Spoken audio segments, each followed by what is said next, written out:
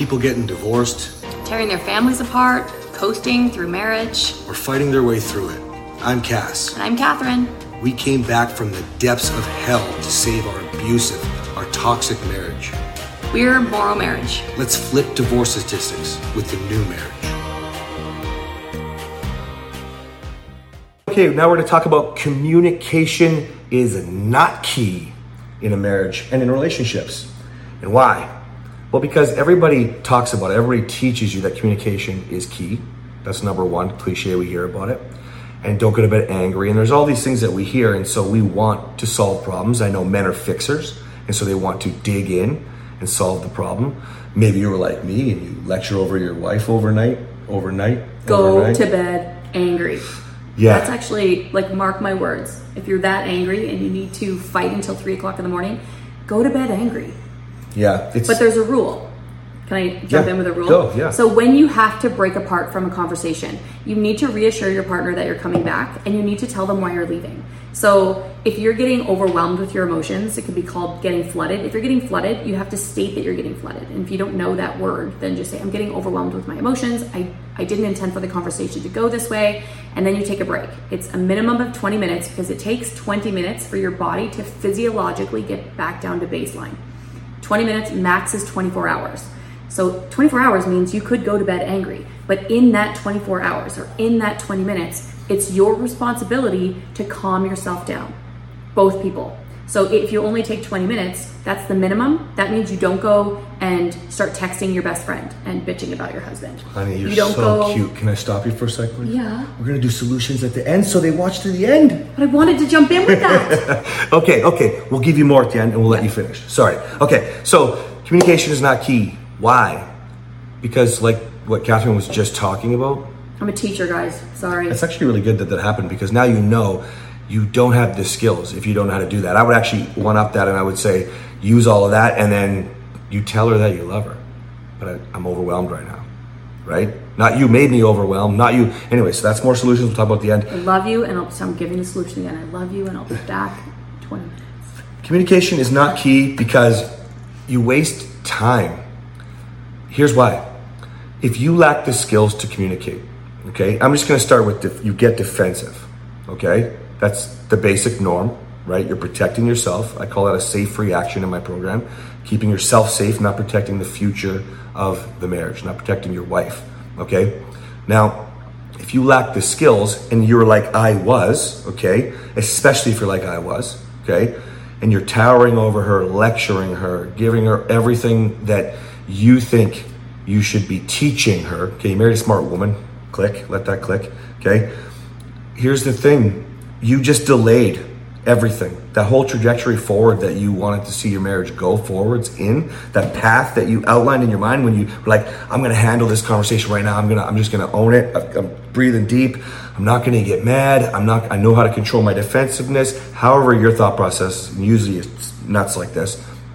Well, you lack the skills. So now instead of taking, let's say 30 days to learn some skills and implementing them slowly, practicing, adjusting, reflecting, adjusting more, this is if you're by yourself. With your partner, you can ask for feedback, okay? So now instead of moving forward, you actually took a giant step back. Have you ever wondered why they say repeat the cycle? I don't know why. It's worse with every rotation. And that's why these fights get bigger and bigger and bigger and escalate and escalate and escalate. Right? Make sense? Mm-hmm. So what else? Well, communication is not key because if you think about all the things that you know how to do in a marriage, right? So let's use provide, protect. I'm a great dad. I'm a great guy. Right? Is there anything for women you want to throw real quick? Not off the top of my head. No. Okay. I like to throw on the spot like that. Yeah, he does. Yeah. This whole thing, by the way, is on the spot. I am a guest on my own podcast. Yeah, we don't, no scripts. We don't practice ahead Scripts of are stupid.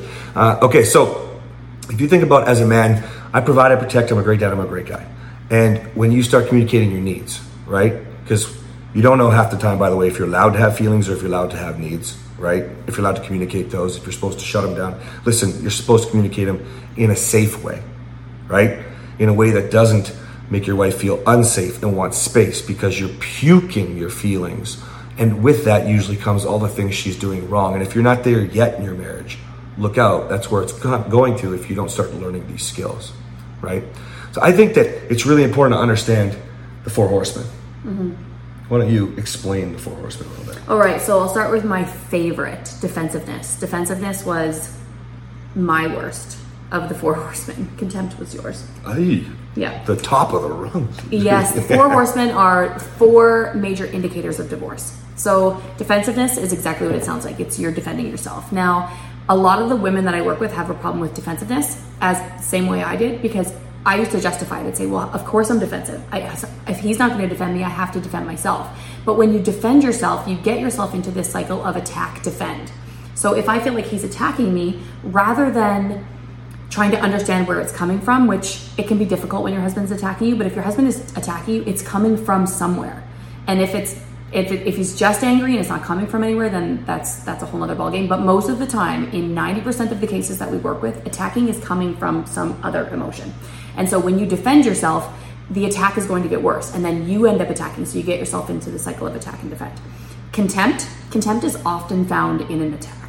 So contempt can be rolling of the eyes, disrespectful body language, resting sneer face, active sneer face, calling names, gestures that are not very friendly. That's all contempt. Contempt is the worst of the 4 horsemen, and contempt can be found anywhere. And of course, words, things you'd say. Yeah, right? Yeah, names, anything that you say. So anything that could be like mean probably is contempt. Like when we talked about the disrespect stuff last week. Yeah. So criticism, go ahead. I was just saying last week, because we're recording live and we're recording. We're new to this whole thing, so. I just nodded because I was like, I don't know what he's talking about. He's a smart man, so I agree with everything that he says. Not everything, but mostly. Criticism is when you're critical. So if you just want to criticize rather than help someone, it just makes someone feel, again, defensive. And then stonewalling. Stonewalling is like shutting down, but you can purposefully stonewall. If you are shutting down and you're getting flooded, that's flooded. I talked about that earlier. I gave you a little bit of a sneak peek. I wasn't supposed to talk about it yet, I guess. But if you're actually flooding, that's your sign to take a break. If you're stonewalling, you're giving the silent treatment. You're not making eye contact on purpose. You're shutting down. Kind of, and it doesn't have to necessarily be on purpose, but oftentimes you are conscious of it, or you can circumvent it and you cannot stonewall.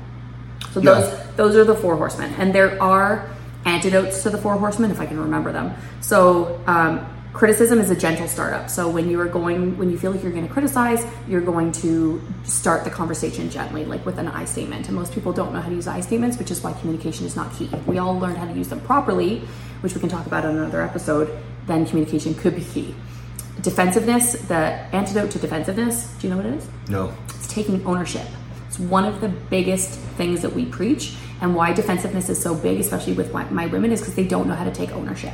On our previous podcast, I talked about lightly taking ownership for cheating. So it's not your fault if your husband cheats on you. It is his fault. That is his issue. But cheating happens after a cascade of things have happened, and there is something along the line that you can take ownership of. So rather than getting defensive, cheating sometimes is a bad example because it's so extreme, but you can take ownership rather than getting defensive. It's hard if your husband comes at you with criticism, but you can take ownership in most situations of something. Contempt. One of the antidotes is the gentle startup. I can't remember what the other one is. Wouldn't it be gratitude? It's not, but that would be good. Yeah. I don't do the Gottman stuff, by the way, but. Yeah, and then which one did I miss? Stonewalling. Oh, stonewalling. I can't remember what the antidote is. Yeah, we'll do that for another episode anyways. It was off the cusp. I think that it's more important to understand that the key here is that if you don't understand the skills, then there is no key. There's no lock to unlock, right? And so what you need to start to understand first is, I love this.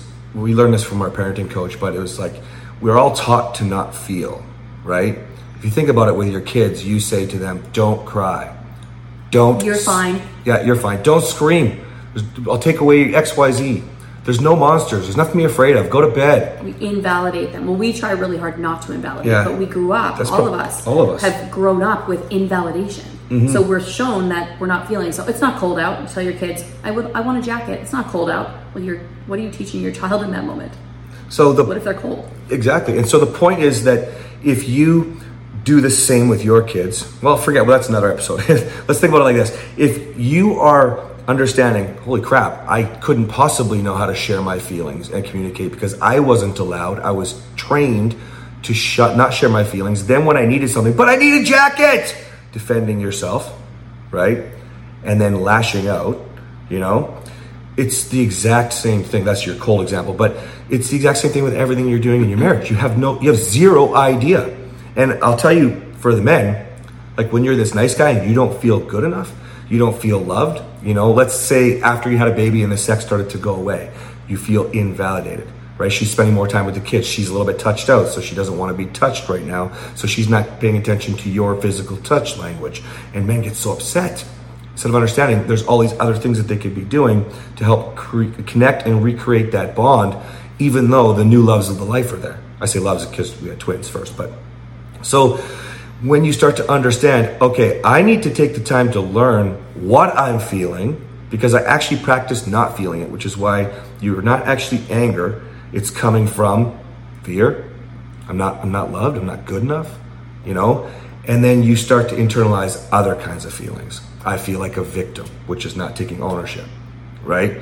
And then all of a sudden you start puking out all the things that she's doing wrong. Well, you're supposed to want me. You said when we had kids, this wouldn't change. I don't know, whatever, right? And then you start puking out all the things that you're doing right for yourself, right? To prove that you're this great man. Well, I work all day long and it's just a baby and what, like here, like I can take the baby. I'm such a good dad. I'm a great guy. And none of this is sounding nice, right? And you're trying to prove to yourself, puking these feelings out, getting absolutely nowhere except for putting brick after brick after brick in the wall, which is why on the next one we're going to talk about why peace is so important, because without it, oh man, you're just putting a brick in your wall. And with this behavior that he's describing, what do you think it invokes in you women? Well, defensiveness. Yeah. Right? So then you are not, one of the things I like to say I got from the Gottmans is look for the message behind the contempt. So when your husband is acting this way, maybe he's acting like a total prick. And been there. Excuse my language. I've really been trying to watch my language recently, actually, but maybe he's acting that way. And so it's really difficult not to get defensive because you're seeing the way he's acting and you're just upset. But if you look for the message behind the contempt, what is your husband feeling in those moments? And rather than defending yourself, can you find it in your heart to figure out and to try to speculate what he might be feeling, or to ask, to go deeper, what he might be feeling, so that you don't get defensive. You learn how to listen and how to communicate, so that you can understand. Come here, Finn. You can understand more deeply. And so rather than get defensive, come here, Finn. You can ask more questions. Sorry, someone knocked on the door. Come here, Finn. You can ask more questions and try to take ownership, maybe not of what he's feeling, but you want to ask more questions to figure out what it is that's actually going on. Sorry about the interruption. We're real people, actually. Yeah. And so it's really, really important, guys. If you want to take actual steps forward, like actually take steps forward, think about communication as conversation. Remember when you used to have conversations where you couldn't finish your thought because the sentence would go from here to the next topic to the next topic, and when that's happening, you're excited, you're having fun, you're actually getting somewhere, using that energy then when things are difficult, when you weren't getting as defensive, when you had more empathy and more compassion. So think about where you want to go and then act more like that person. Exactly what Catherine just said. Be more empathetic is really what that is. Understand what they're feeling. Use curiosity if you don't know. Don't assume you know the feeling. If you're going to make any assumption, assume that whatever you're seeing that's negative is coming from a different feeling.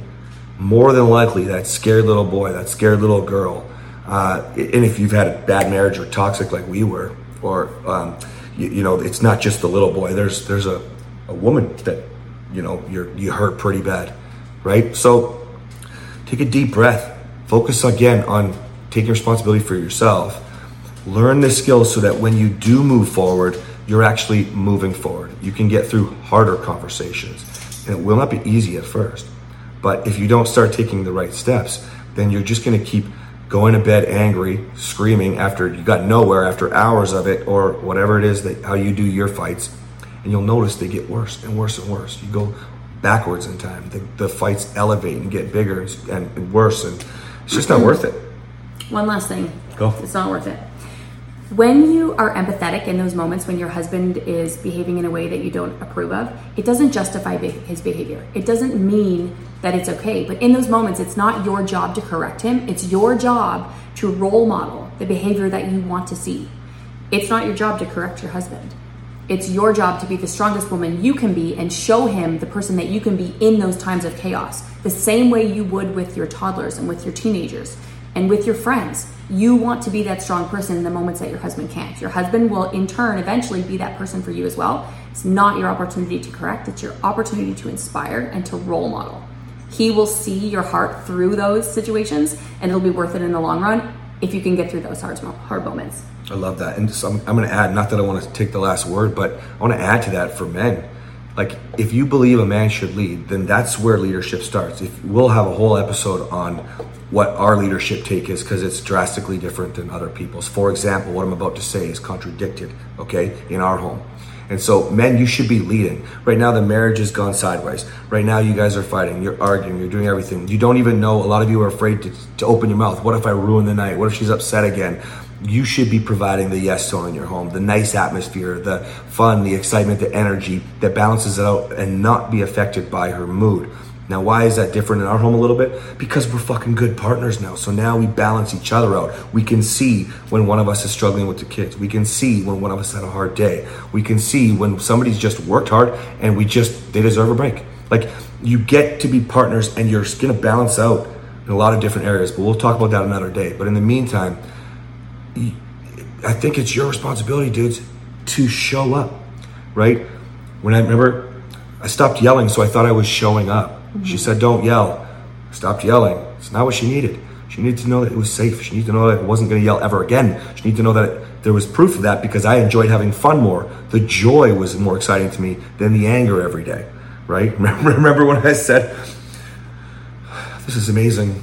We're only fighting every 3 days. Yeah, I was like, this is awesome. I felt joy for the first time in my life. I was still scared shitless most of the time. And I responded with, this isn't normal, honey. We'll talk about that more next on another one. All right, guys. See ya. Bye. Bye, guys.